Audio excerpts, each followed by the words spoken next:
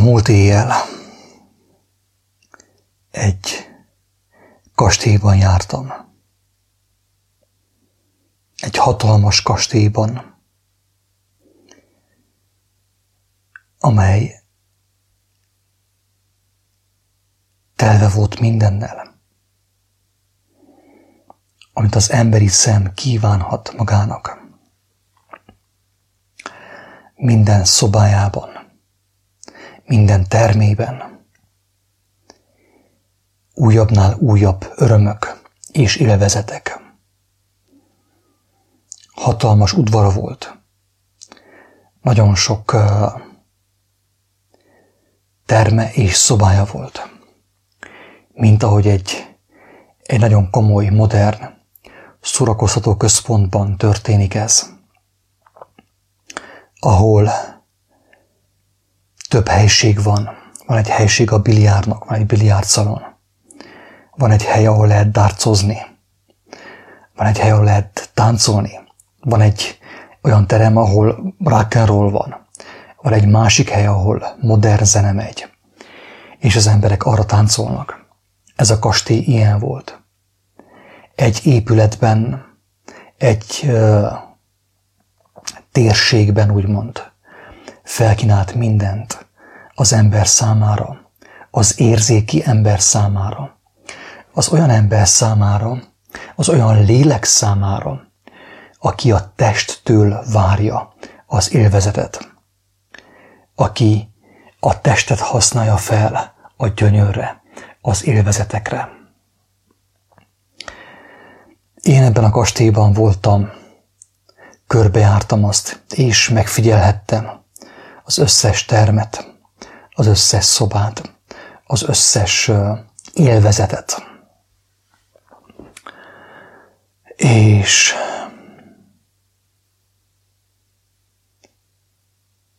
egyszer csak eljött a záróra. A kastélyt bezárták. Az emberek kimentek a kastélyból, elhagyták a kastélyt, hazamentek. És az Úristen megmutatta nekem, hogy mi történik azzal, aki a kastélyban marad.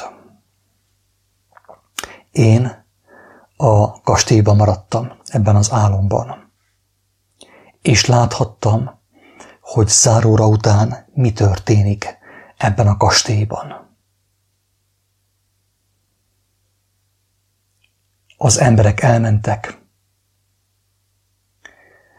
a kastély elcsendesült, és majdhogy nem, egy ilyen kísértett kastéllyá változott. Nem volt senki ott, látszólag. Ott maradtam, mivel hogy nem voltak a kastélyban emberek. Nem volt semmilyen fajta élmény, nem volt semmilyen fajta szórakozási lehetőség. Ott maradtam egyedül, egy hatalmas, üres kastélyban.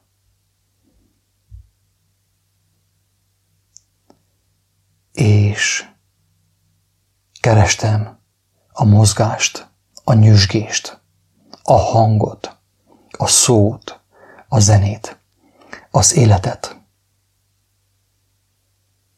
De nem volt semmi. Ugyanis mindenki hazament, mindenki elhagyta a kastélyt.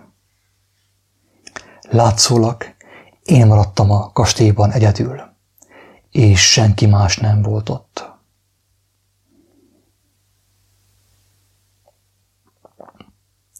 Amikor megértettem, hogy rossz helyen vagyok, hogy az a kastély, az nem az én otthonom, kerestem a kiútat. Egyik teremből, egyik szobából mentem a másikba, egyik helységből a másikba, de nem találtam a kijáratot. És vágyakoztam arra, hogy embert lássak, élő embert lássak, hogy valakitől megkérdezhessem, hogy hol van a kijárat, de nem találtam senkit.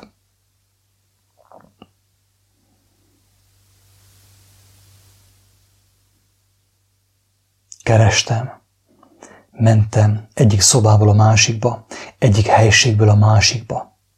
Hatalmas üresség. Végül megpillantottam egy embert. Úgy átsuhant előttem. És örültem.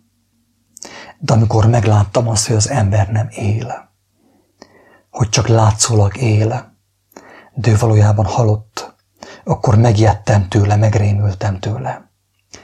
Az arca fehér volt, mint a halottak arca. Tudtam, hogy nincsen lelke, hogy ő halott, hogy ő nem tud segíteni nekem, hogy én vele nem érintkezhetek. Mert ha érintkezek vele, akkor elveszi az én életemet is, az én maradék életemet.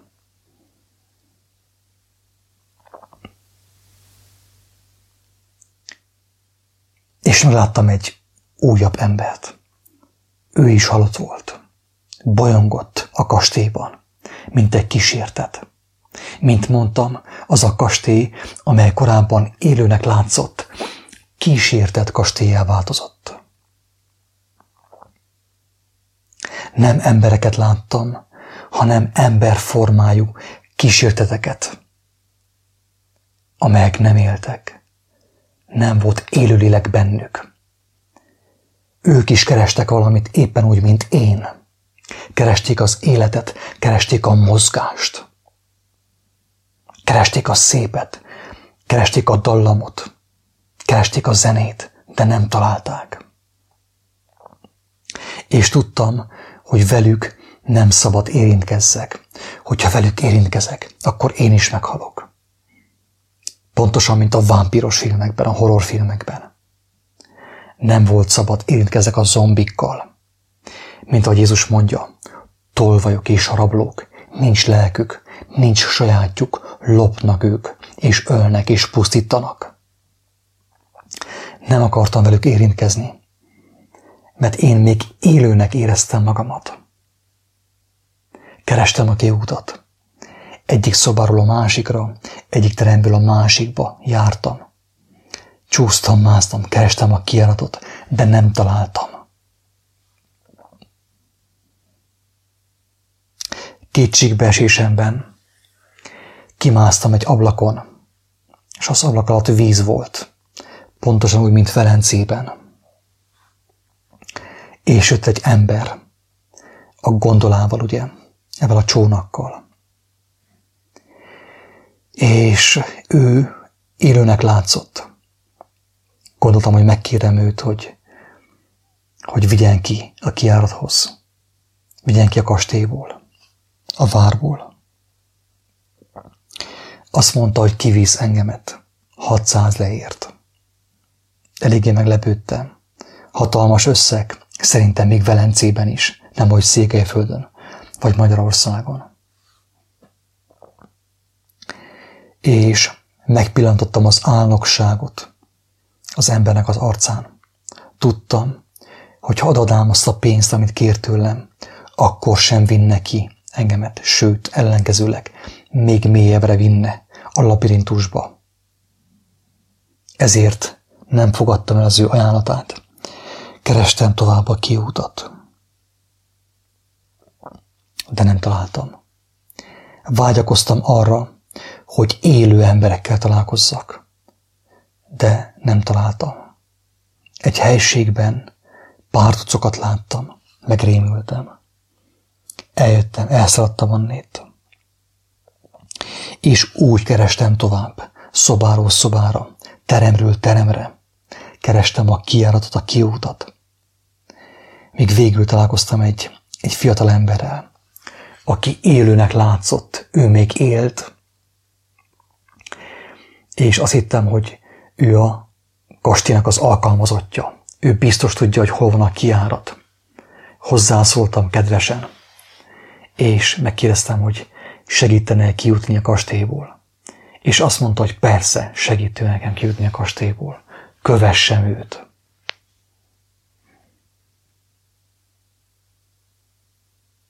Ő ment elől, és én követtem őt. Bement egy ilyen klozetbe, egy ilyen kis ruhatárba, és onnit bemászott egy ilyen levegőztető nyílásba. És én akartam követni őt, de egy furcsa zajt hallottam. És tudtam, hogy ő meghalt. Bement azon a nyíláson, és meghalt. Akiben én reménykedtem, az a személy, akiben én reménykedtem, hogy ő ki fog engemet vezetni a labirintusból, ebből a kastélyból, szinte a szemem láttára halt meg.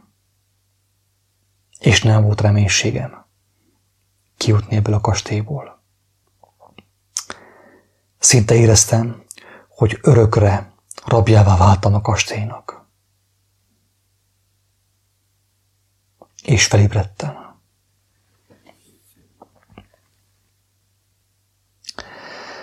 Amikor felébredtem, akkor az álomra emlékeztem, az elejétől a végéig emlékeztem szinte mindenre, minden részletre, mint ahogy szinte mindent elmondtam ebben a felvételben mostanig.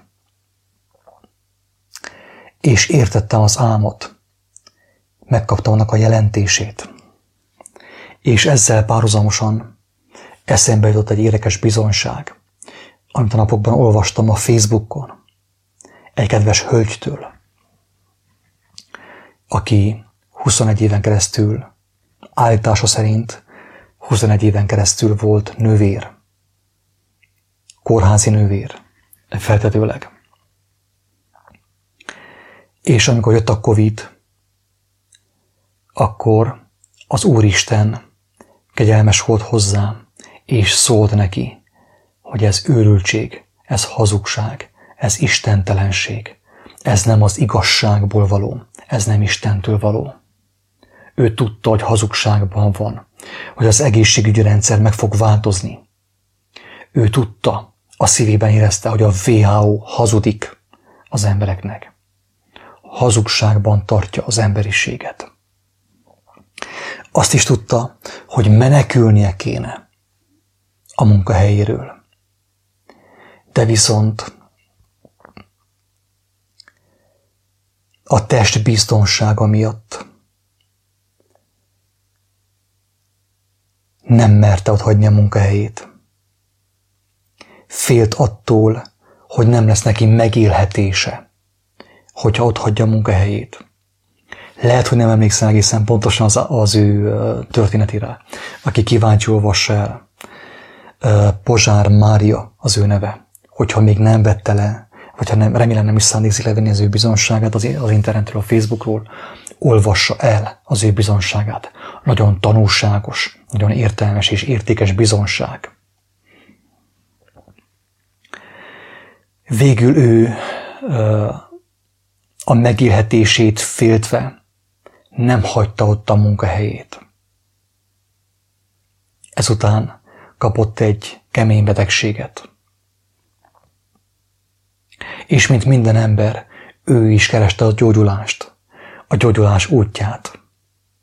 De nem találta. Kereste mindenhol, de nem találta. Különböző meditációkban, ha jól emlékszem, különböző módszereket, emberi módszereket keresett, hogy meggyógyulhasson. Végül pedig eljutott egy emberhez, aki a gyógyulás ígéretével kecsegtette őt. Egy ember, aki valamiféle módszer által, én Máriával nem beszéltem, lehet, hogy lesz alkalmunk majd egyszer beszélni, ha Isten is úgy akarja. De ez az ember a gyógyulás ígéretével kecsegtette Máriát. És az történt, amit én láttam álmomban. Ez az ember, aki látszólag felkínálta a gyógyulás lehetőségét, a szabadulás lehetőségét Mária számára, meghalt. Ugyanezt kaptam én tegnap éjjel álmomban.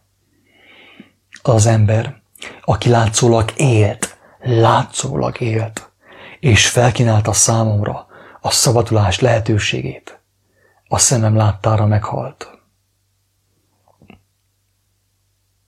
Nekem ebből meg kellett értenem, hogy nincs, aki nincs emberi személy ezen a földön, senki az ég adta világon, aki rajtam, aki nekem segíthetne. Mária is ezt kellett megértse, hogy nincs neki reménysége. Nincs emberi személy, sem orvos, hivatásos orvos, sem alternatív gyógyász, sem semmilyen guru, aki neki segíthetne. Egyedül maradt ő is, mint én álmomban, a nyomorúságával, a betegségével, a rabságával.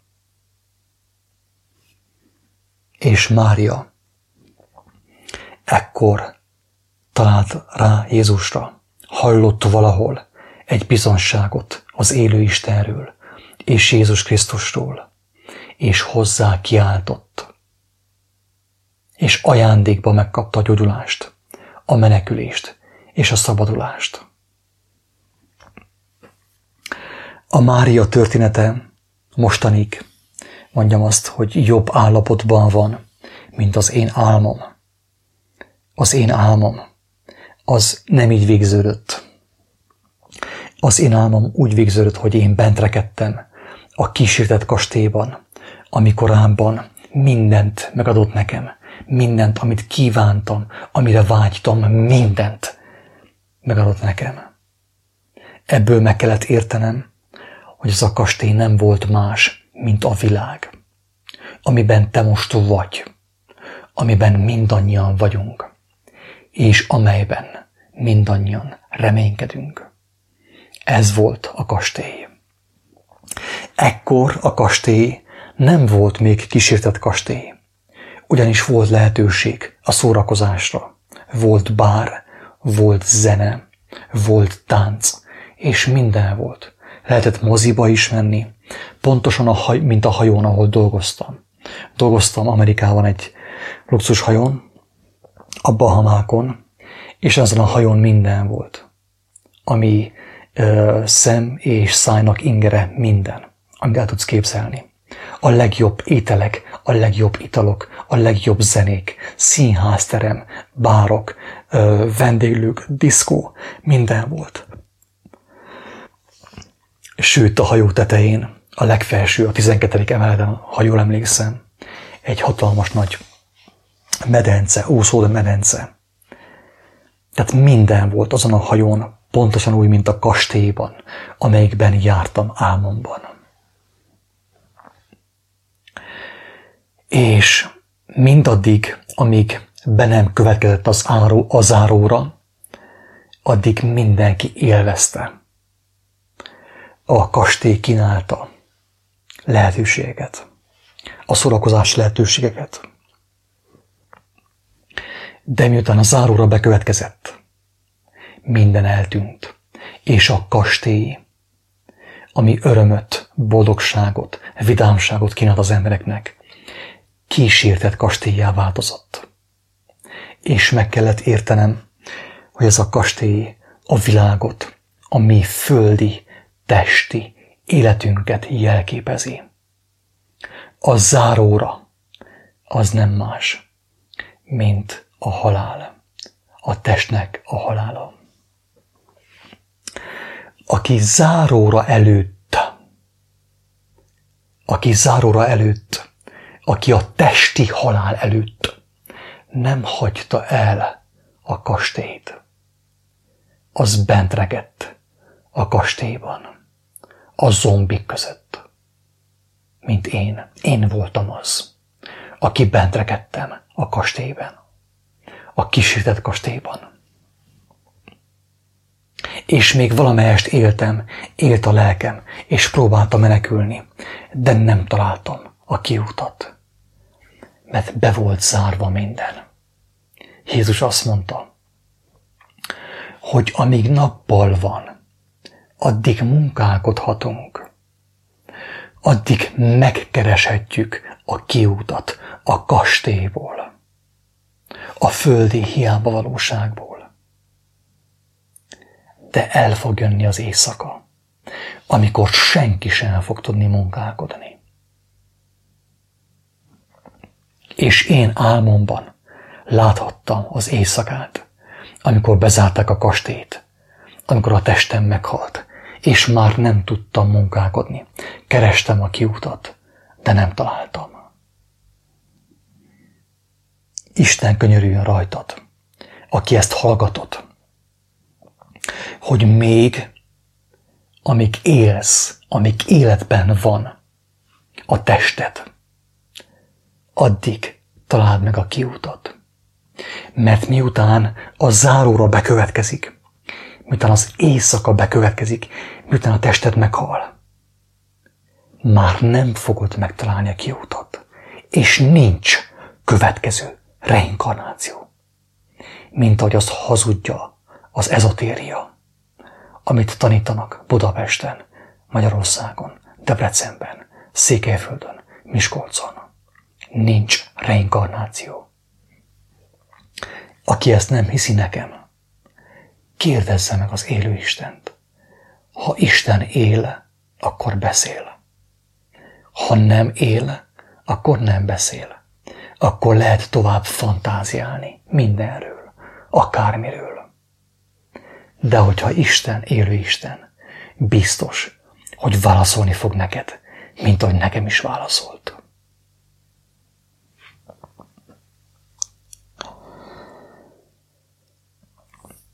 Megosztanék még egy álmot, egy kedves barátomnak az álmát, amely összhangban van ezzel az álommal, és amely valamilyen mértékben megmagyarázza ezt az álmot.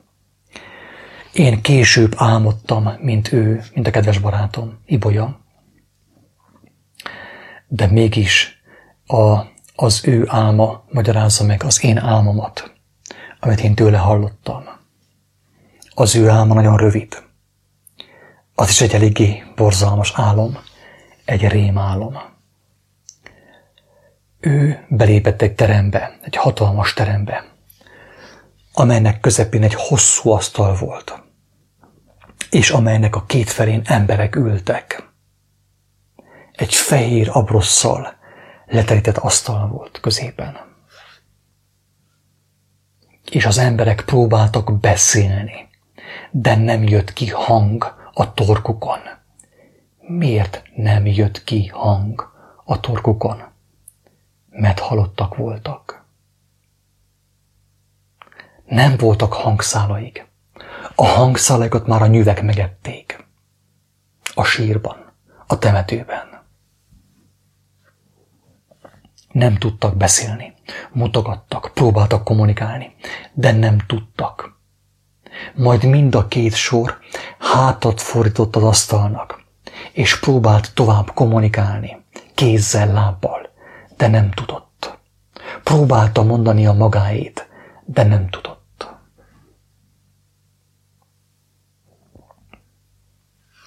És az összes ember az asztal két oldalán, mindkét oldalán begubózódott, bebábozódott,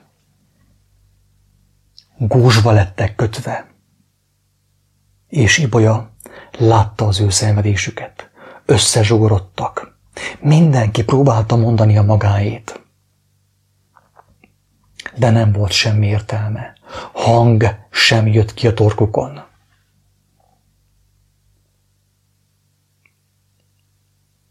Nem volt értelme az ő beszédüknek.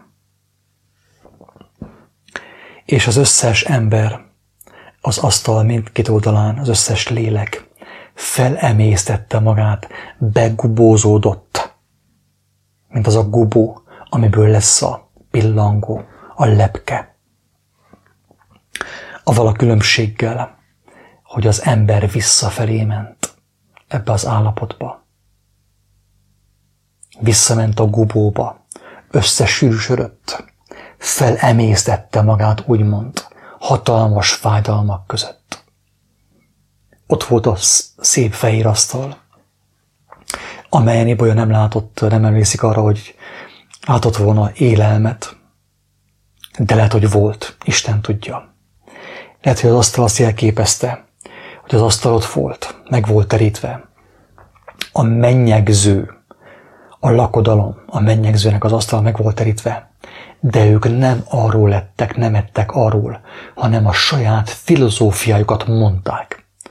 Mindenki mondta magáét, de senki nem evett a megterített asztalról, Isten asztaláról, és mindenki elszakadt Istentől. E kép felemészte saját magát, begubózva saját magát, bebábozódtak hatalmas fájdalmak révén. Van egy videónk, ami arról szól, hogy van második halál. Erről beszél a Jelenések könyve. És a második halál arról szól, hogy az ember már semmit nem tehet. Az ember végig szemléli a test pusztulását, a saját tudatának a pusztulását. Ez a második halál, ez a kénkővel égő tó, ugye? A pokol tüze. Erről beszéltünk. Ez nem vicc, ez nem játék, kedves hallgató. Mehetsz egy következő tanfolyamra, egy jóga tanfolyamra, reiki tanfolyamra, agykontroll, vonzástörvénye tanfolyamra, de attól a valóság nem fog megváltozni. A valóság marad továbbra is. Ahogy az írás írja, a Biblia mondja, hogy az embernek van egy élete, és utána jön az ítélet, és mindenkinek számolnia kell a cselekedeteivel, a döntéseivel, amit itt a földön hozott. Minden ember megkapta a döntés lehetőségét. Minden ember hallhatta az élet hívó szavát, de nem mindenki válaszolt arra. Arról, amit az Ibolya látott, a begubózódásról, meg arról, hogy az emberek bebábozódtak, azt szeretném elmondani, hogy aki kéri Istentől a látást, megkapja. Azt mondta az Úristen, hogy mindenki, minden egyes ember, aki hozzáfordul látásért, és aki kér gyógyírt a szemeire, meg fogja azt kapni, és látni fog. Meg fogja kapni az írások értését, az evangélium értését, és látni fog mindenki. És aki megkapja látást, látni fogja azt, hogy a saját szemei előtt embertársai, bizonyos embertársai már éltük benne, már a fizikai létben visszafejlődnek, egyre primitívebbé válnak, úgymond. Elvesztik a jellemüket, az erkölcsüket, lezüllenek, és egyre csökken az ő értelmük, úgymond bekubózódnak. Avagy a bomlás, avagy a süllyedés már itt a földön elkezdődik. Nagyon sok ember már benne van, süllyed, romlik az ő értékrendje, az ő erkölcse, és kezdi felemészteni magát. A halál még nem állt be, de ő már belépett a pokolba. Kezdi felemészteni magát, lezüllik, egyre primitívebbé és primitívebbé válik. Ez maga a pokol, kedves hallgatók. A romlás, az eljellemtelenedés, az a pokol. A növekedés, a látás, az értelem, az Istentől való bölcsesség. A növekedés, ugye? Az örökön tartó növekedés, az a mennyek országa Krisztus szerint. Mert az örök élet az, hogy megismerjenek téged, az egy igaz Istent, és akit te elküldtél, a Krisztust. Ez maga az örök élet, a növekedés. De aki megkapta látást, mert kérte, alázattal és szelídséggel, mint gyermek, az látja, hogy igen, az ember, a fizikai testben élő ember mindkét irányba tud haladni, fölfele is és lefele is. Már a fizikai testben elkezdődik a bomlás, a romlás, az eljellemtelenedés, a kárhozat, és már fizikai testben elkezdődik a mennyek országa. Mert Jézus azt mondta, hogy Isten országa nem szemmel láthatóan jő el, mert az Isten országa ti bennetek van. Tehát azokban az emberekben, akik Istenhez fordulnak teljes lényükkel, értelmükkel, elméjükkel, szívükkel, a Krisztus kezébe helyezik a teljes lényüket, azok számára már most elkezdődik a mennyek országa, az örökön tartó növekedés, kibontakozás, mint ahogy a pillangó a gubóból először, ugye, talán először hernyó, majd gubó, talán, nem tudom pontosan, lehet, hogy rosszul emlékszem. A lényeg az, hogy a pillangó a gubóból bontakozik ki. A gubó, ugye, a bábú, az földhöz ragadt. Rá van ragadva a káposzta levélre, vagy a fa leveleire. De amikor abból pillangó lesz, akkor az fölröppen az ég felé. Könnyűvé válik, és a levegőn repül és táncol, és felszáll a magasba. Ilyen az ember is, mint a pillangó. Az ember, aki meg fog menekülni. Az ember, aki meg fogja ismerni Isten országát, ilyen, mint az a pillangó, amely a gubóból, a bábúból kibontakozik, kibontja a szárnyat és felszáll a mennyek országa felé. Viszont az az ember, aki lefelé megy, az a gubósodás felé tart. Bezárkózik, elzárja magát Istentől. Elzárja magát Istentől. Nem eszik az ő asztaláról, nem kér a mindennapi kenyérből, a lélek kenyeréből, az igazság kenyeréből, a Jézus tanításából. És elszakad az élettől, így begubózódik. Begubózódik. És felemészti saját magát. Ez maga a kárhozat, a pokol. Tehát, kedves hallgatók, mint ahogy Jézus is tanítja,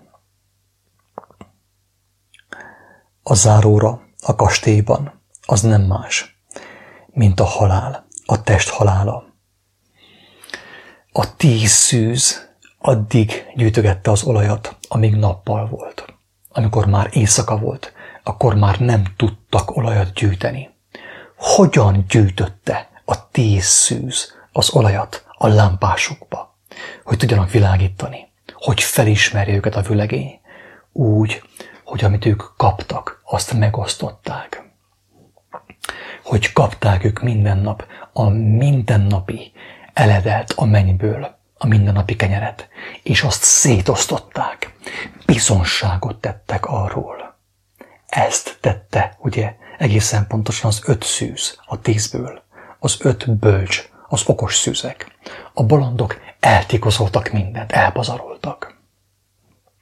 Kaptak megértést, kaptak kijelentést Istentől, kaptak bizonságot, de azt nem fektették be.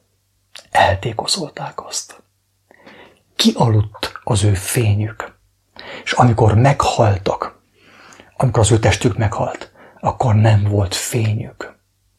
A kastélyt bezárták, és bent rekedtek a kastélyban, test nélkül.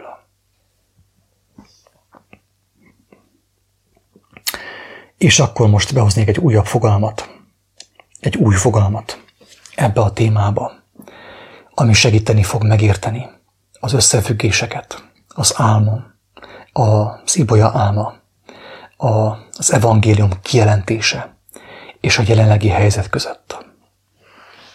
Mit mond a világ? Mit mond a miniszter, a miniszterelnök? Mit mond a polgármester, mit mond a pap? Mit mond a keresztény vezető? Ha felveszed a fenevad bélyegét, az oltást, akkor neked lesz védettségi igazolványod. Mire biztosít számodra engedélyt és belépést? A védettségi igazolvány. A kastélyba. A kastélyba. A földi életbe. a moziba, az illúzióba, a hazugságokba, a hantába, a strandokra, a testi élvezkedésbe. Kínál számodra bebocsájtást, a védettségi igazolvány. Egy mondatban. A védettségi igazolvány. Belépő a pokolba, a kísértett kastélyba. Akinek van füle hallásra, hallotta, mit mond a lélek, a még élő léleknek. Drága barátom, ha te élsz, már pedig még élsz, ha ezt hallottad, eljött hozzád a döntés lehetősége. Balra mész, vagy jobbra. Az oltást fogadod el, hogy élhess a testnek, a testi élvezeteknek. Vagy pedig az oltalmat fogadod el az élő Istentől, hogy élhess örökön a léleknek. Döntés elé érkeztél. E szavak hallatán most ebben a momentumban döntesz. Ha nem döntesz, akkor is döntesz. Tehát ismétlem, hogy az, amit most úgy hívnak, hogy oltási igazolvány, vakcina útlevél, vagy oltási útlevél, vagy védettségi igazolvány, az belépő a kastélyba, hogy visszamehetsz a testnek az életébe. De mi lesz a lelkeddel? Hogyha bezárják a kastélyt, hogyha leoldják a villanyt a kastélyban, hogyha meghal a tested, mivel marad a te lelked? Azt mondja Isten, hogy kétfajta öröm van. Van a testi öröm. Öröm a finom almás pite. Öröm a finom sör is akár. Minden öröm, a testi élvezetek minden formája öröm. De a test elmúlik. És az a lélek, aki csupán a test örömeivel van megtelve, telítődve, leszegényedik, amikor a test meghal.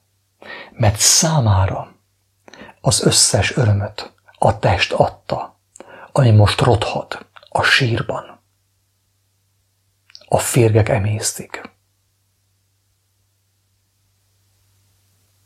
Milyen örömeid vannak neked? Ha még nem ismerted meg a feltámadt Jézus Krisztus evangéliumát, neked csak testi örömeid lehetnek, testi biztonságod lehet.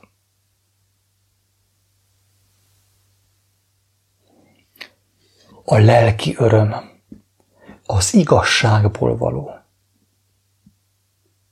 a Jézus örömhíréből való, aki azt értelemmel felfogta, a szívével felfogta, lélekkel megértette. Azok kapják meg azt az örömöt, azt a gazdagságot, amelyről azt mondja Jézus, hogy sohasem múlik el. Ezt a gazdagságot, azt az örömöt senki nem veheti el tőled. Csak a testi örömöt, a testi boldogságot, a testi gazdagságot, amit a kastélyban szerzel, a tested kastélyában, a városod kastélyában szerzel.